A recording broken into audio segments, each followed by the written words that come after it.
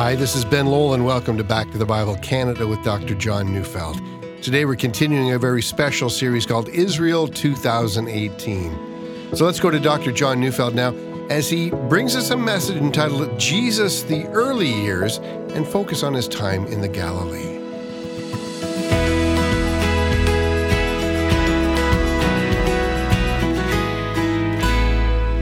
In our one-week encounter in the Holy Land, we're going to try to visualize an experience in Israel which we've entitled Encountering God in the Promised Land.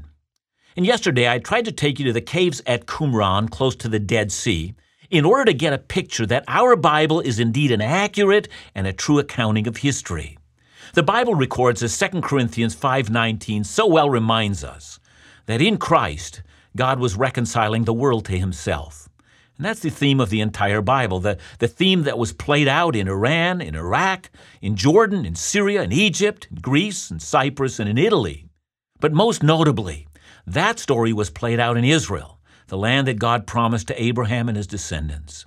Of course, Israel was the place where Jesus, Son of God and Son of Man, lived, ministered, died, and was raised to life. Israel is the land of Jesus.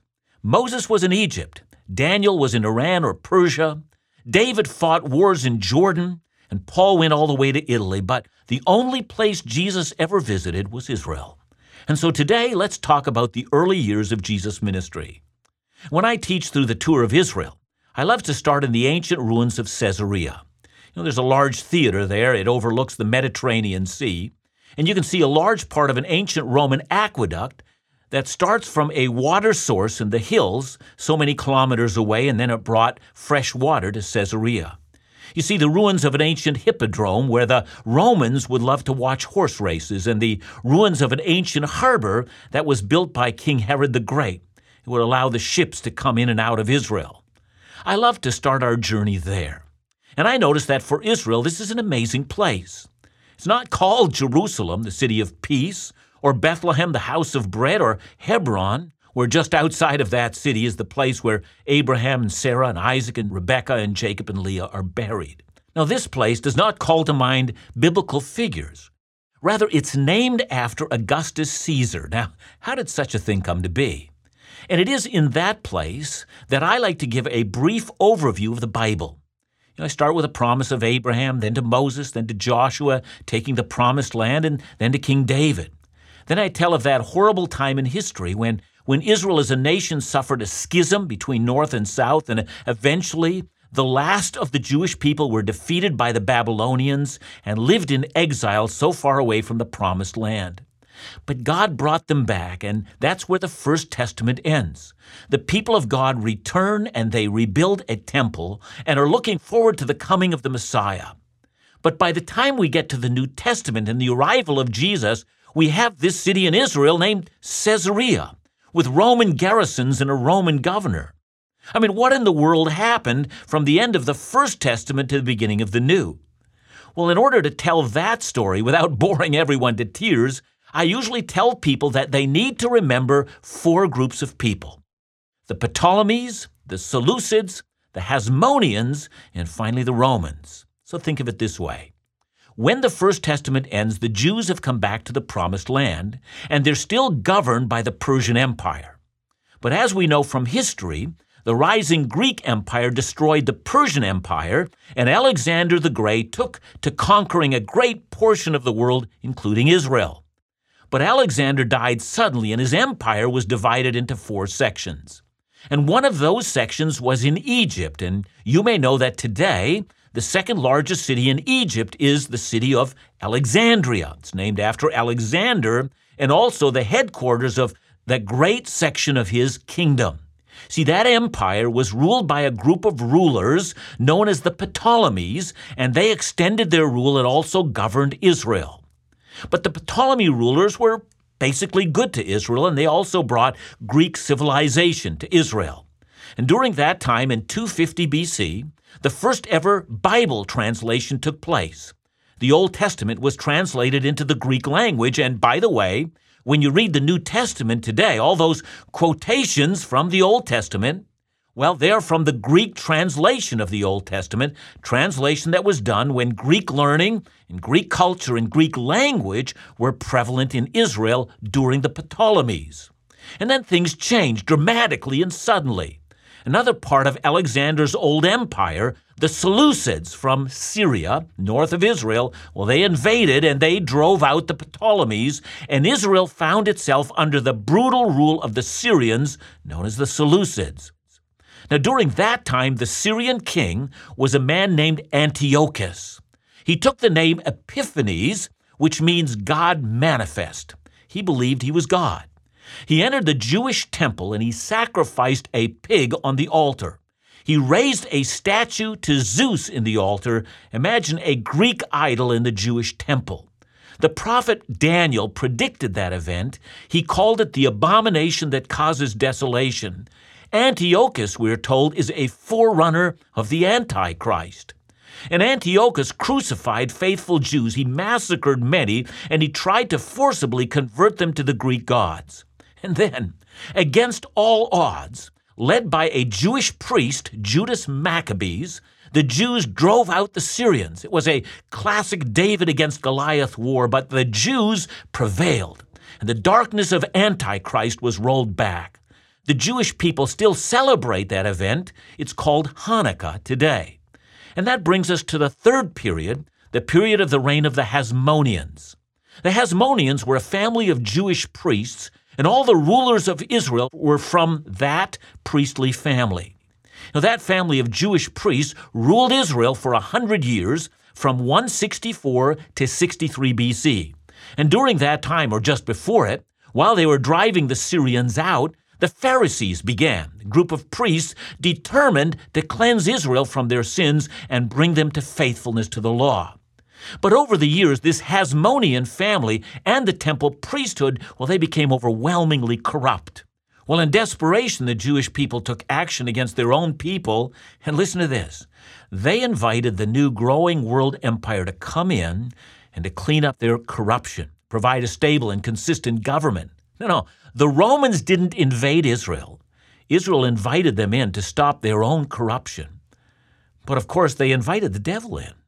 In 63 BC, the Roman general Pompey took control over Israel. He sent his second-in-command to enter the temple, but in horror, the Jews refused him access.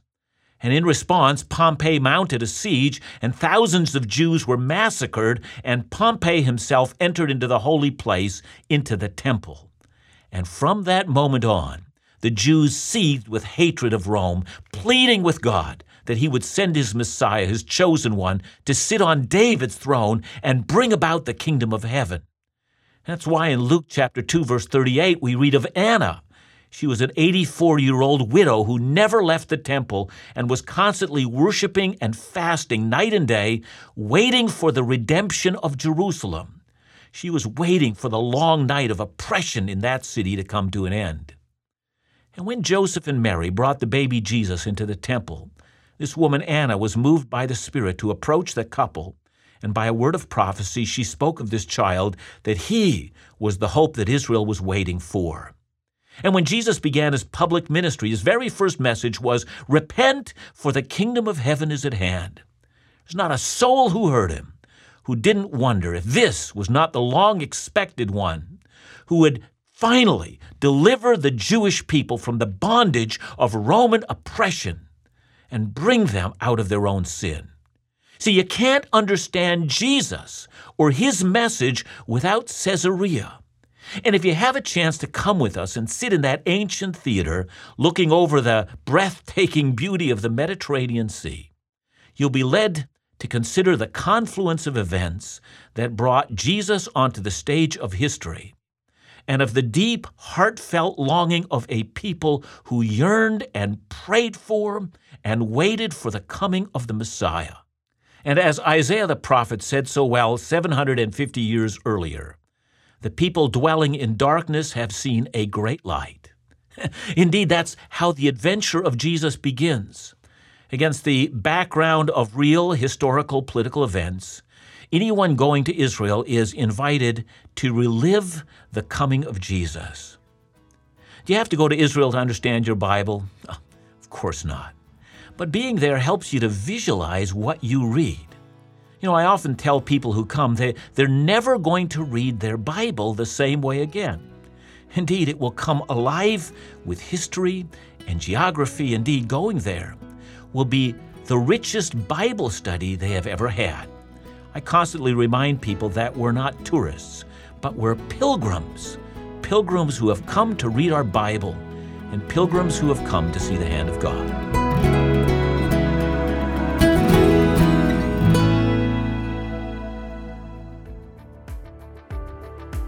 Our second edition of Dr. John Neufeld's booklet, What is the Gospel?, has just arrived and is ready to go. This booklet provides the essentials of the gospel, God's provision, the price that was paid, and our hope for eternity. This is a wonderful tool for the follower of Jesus who needs to be assured, or for the one searching to discover what a relationship with Jesus really means.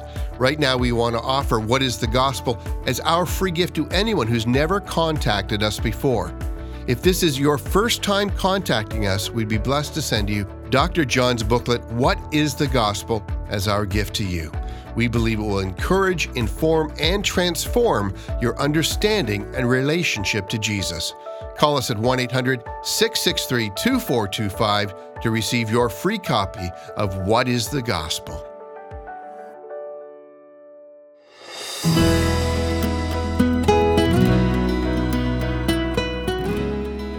Israel is easily divided between north and the south. In the time of the First Testament, the north, it was the center of idolatry. In the south, in Jerusalem, there was the place where the temple was, the temple of the God of Israel. And during the time of Jesus, the north was called Galilee, and the south, Judea. And if you go to Nazareth in Galilee, not far from the actual precipice of the hill from which they wanted to throw Jesus, you'll find a hiking trail. It's been open to the public since November of 2011. And Kathy and I have hiked this trail. It's about 60 kilometers long. It takes about 4 days, and it follows some of the ancient paths between Nazareth and Capernaum on the shore of the Sea of Galilee. It kind of gives you an excellent opportunity to get a sense of what it was like to walk in the footsteps of Jesus. And once one gets to Capernaum, one comes to ground zero of Jesus' early ministry, all in Galilee in the north. Capernaum became his home base, and from there, he would have walked all over Galilee. There's some 204 villages there, and each one of them would have heard the gospel of the kingdom of God. But it was just outside of Capernaum that he preached his famous Sermon on the Mount. It was in Capernaum that he did a great many of his miracles, including the healing of the paralytic. And remember, Jesus began by saying that his sins were forgiven, and everyone in Capernaum was horrified. And then he said, which is easier to say, your sins are forgiven, or to rise up and walk? It's in Capernaum that he healed a centurion's servant with just a word. And it was in Capernaum that they brought to him many who were oppressed by demons, and he cast them out. It was also just outside of Capernaum, along a major highway, which was then called the Via Maris, that Jesus called Matthew to leave his tax booth and follow him. It was in Capernaum that tax collectors and sinners gathered to hear him. It was just outside of Capernaum on Peter's fishing boat that Jesus told Peter, don't be afraid, from now on you'll be catching men. And it was also just outside of Capernaum that he chose the 12 to be his apostles. And if you go to Capernaum today, you'll find the excavated ruins of a small fishing village. At one end of the ruins are the remains of an old Jewish synagogue. It was built in the 4th century after Christ. But if you go to the outside of that synagogue, you're going to see that it was built on the remains of older stones, blackened ones, and there was an older synagogue, the very synagogue where Jesus did so much of his teaching and his miracles. And so if you sit in the ruins of the synagogue there and you pray, you're going to marvel that at this tiny little place to which no one would ever come, except this, that the greatest ministry that the world has ever seen started right there. Jesus told a parable. It's found in Matthew 13:31-32. Matthew records Jesus as saying, the kingdom of heaven is like a grain of mustard seed that a man took and sowed in his field. It's the smallest of all seeds, but when it is grown, it is larger than all the garden plants and becomes a tree, so that the birds of the air come and make nests in its branches.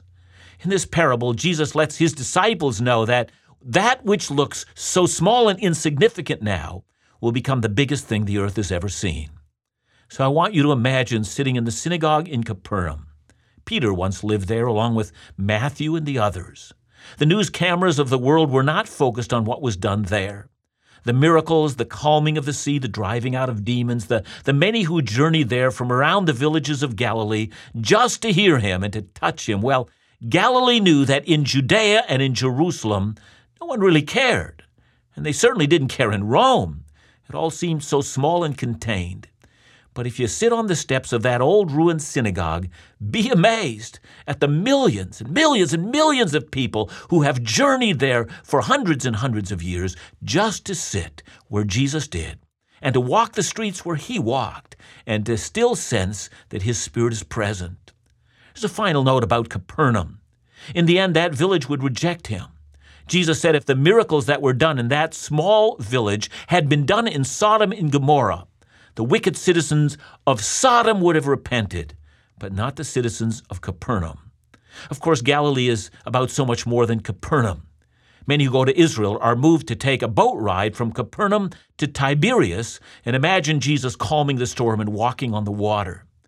An especially important visit is to travel to Caesarea Philippi, a place also known as Banias today. It's about 45 kilometers northeast of the Sea of Galilee. And in a cliff near that place was considered the birthplace of the Greek god Pan. The place was the home base of the cult of Pan worship, but the place is also littered with temples of Syrian gods. It's a high place for pagan worship. And in this place where the world offers up its options, where its gods are on display with all their glory and splendor, Jesus took his small group of disciples deliberately there of all places, and in this place he asked his disciples, "Who do men say that I am?" And then he asks, "Who do you say that I am?" Against the background of an abundance of religious choices, Jesus demands an answer. He deliberately sets himself against the background of the world's religions. And in that place, Peter stepped to the fore and said with great confidence that which every follower of Jesus has repeated after him. I know precisely who you are. You are the Christ, the Son of the living God. Now, if you go to Caesarea Philippi, the context for that encounter will make that story live. And with that, Jesus revealed his plan to them. They would move from the confines of comfortable Galilee, travel to Jerusalem. I can almost imagine the disciples' eyes lighting up. Well, finally, we're going to get to the big time, Judea, Jerusalem, the seat of David's ancient throne, the renewal of all things. But Jesus, as we know, had other plans. He would go to Jerusalem to suffer and to die. You know, in our travels in Galilee, I've not yet mentioned the plains of Megiddo or the valley of Armageddon. I've not mentioned Canaan, where he did his first miracle, or Nain, where he raised the widow's son, or Mount Carmel, where Elijah did his great work. But we have seen enough to know that this green, luscious farming region is home of the beginnings of the gospel. When God became a man and began to manifest his glory, when he would open our eyes to a Savior, he began his work in that place. I have a memory of Capernaum that will live with me forever. It was on our first trip that Kathy and I ever took to the Holy Land, and not far from there is the traditional area where after Christ's resurrection, you'll remember the disciples went back to Capernaum. They started to fish. Not far from the shoreline is the place where Peter and the resurrected Jesus went for a walk. 3 times Jesus asked Peter the same question. Peter, do you love me? And if you've never understood that account, remember that after each time when Peter said, Lord, I love you, Jesus simply said, feed my lambs. Here's the context. Peter is still burdened by the fact that he, when the chips were down, he denied Jesus not once but 3 times. And Peter may have wondered whether he was ever worthy to follow Jesus again. But the very words, feed my lambs, told Peter Jesus had not rejected him at all, but he would not fail to use him in a great way for his kingdom. And so on my first encounter with the Sea of Galilee, I left our tour group and I went on my own for a little walk on that very shoreline where Jesus and Peter had walked so many years earlier. I imagined and reimagined that scene, for they walked somewhere close to where I now was. And then suddenly I felt that I too was walking with Christ, and he too was asking me the very same question. John, do you love me? And to be truthful, like Peter, I felt so unworthy to be called to ministry. And Kathy took a picture of me there and standing off in the distance by myself, just me, far away, alone on the beach. The camera doesn't catch my face, and I'm glad for that, because I guess I was just weeping openly. Jesus was reaffirming in me a call to ministry. I, like Peter before me, was telling Jesus that he knew all things, and he knew that I loved him. And I felt him speaking the same words, "Feed my sheep." And for me, the Promised Land will always be just that. It's a place to renew one's spiritual life and to look for a personal renewal and a reawakening of spiritual passion. It will help us experience the very places where Jesus walked, but almost inexplicably. Many Christians have spoken of encounters with Christ, a new calling to trust him, to believe him, to follow him afresh, and to ask Christ to use them in whatever ministry that he designs for them. See, it's not just a place to revisit archaeological sites and to have reasons for our own faith. It's a place also to renew our faith. It's to become very personal with our own faith. It's a place for us to feel the calling again and to know that Jesus not only acted among his disciples, he continues to act among all who would follow him today.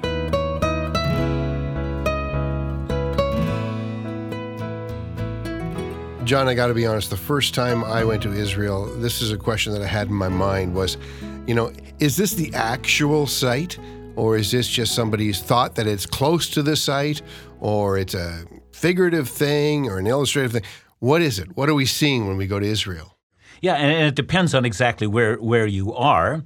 And I'd love to say that when you come back to the Bible, Ben, we'll tell you when, in fact, we're not sure about a site and when we're certain. So, for instance, if you go to Capernaum, that's it. There's no doubt whatsoever. And the synagogue that's built there is exactly on top of the synagogue where Jesus would have worshiped. And so we know that for certain. We're also told, for instance, that there's some argument whether or not, Cana of Galilee is in fact the same site. And so, there are some places where, archaeologists will sometimes disagree with one another, and we want to be as clear with God's people as we possibly can. Again, some places are certainly the site. We know that with absolute certainty, and that's really the wonder of going there. Thanks so much, John. And remember to join us again tomorrow for a continuation of the series Israel 2018, right here on Back to the Bible Canada, where we teach the Bible.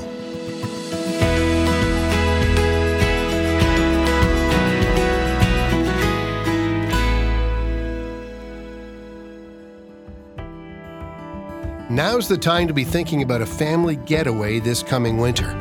Time to get away to enjoy fun, fellowship, laughter, restore yourself while being spiritually refreshed. That's right. Join Laugh Again's own Phil Callaway for our 5th anniversary Laugh Again Caribbean Cruise. Sail the seas, enjoy the beach, spend time in worship with special musical guest Rika, and take in special opportunities to share in our morning devotions and special events and activities. This is an opportunity for the entire family and a time to celebrate God's incredible faithfulness. So join Phil and friends this coming February 3rd to the 10th, 2019, on one of the Royal Caribbean's greatest ships, the Oasis of the Seas, as we sail the Caribbean. Call us today for details at 1-800-663-2425 or visit us at laughagain.ca.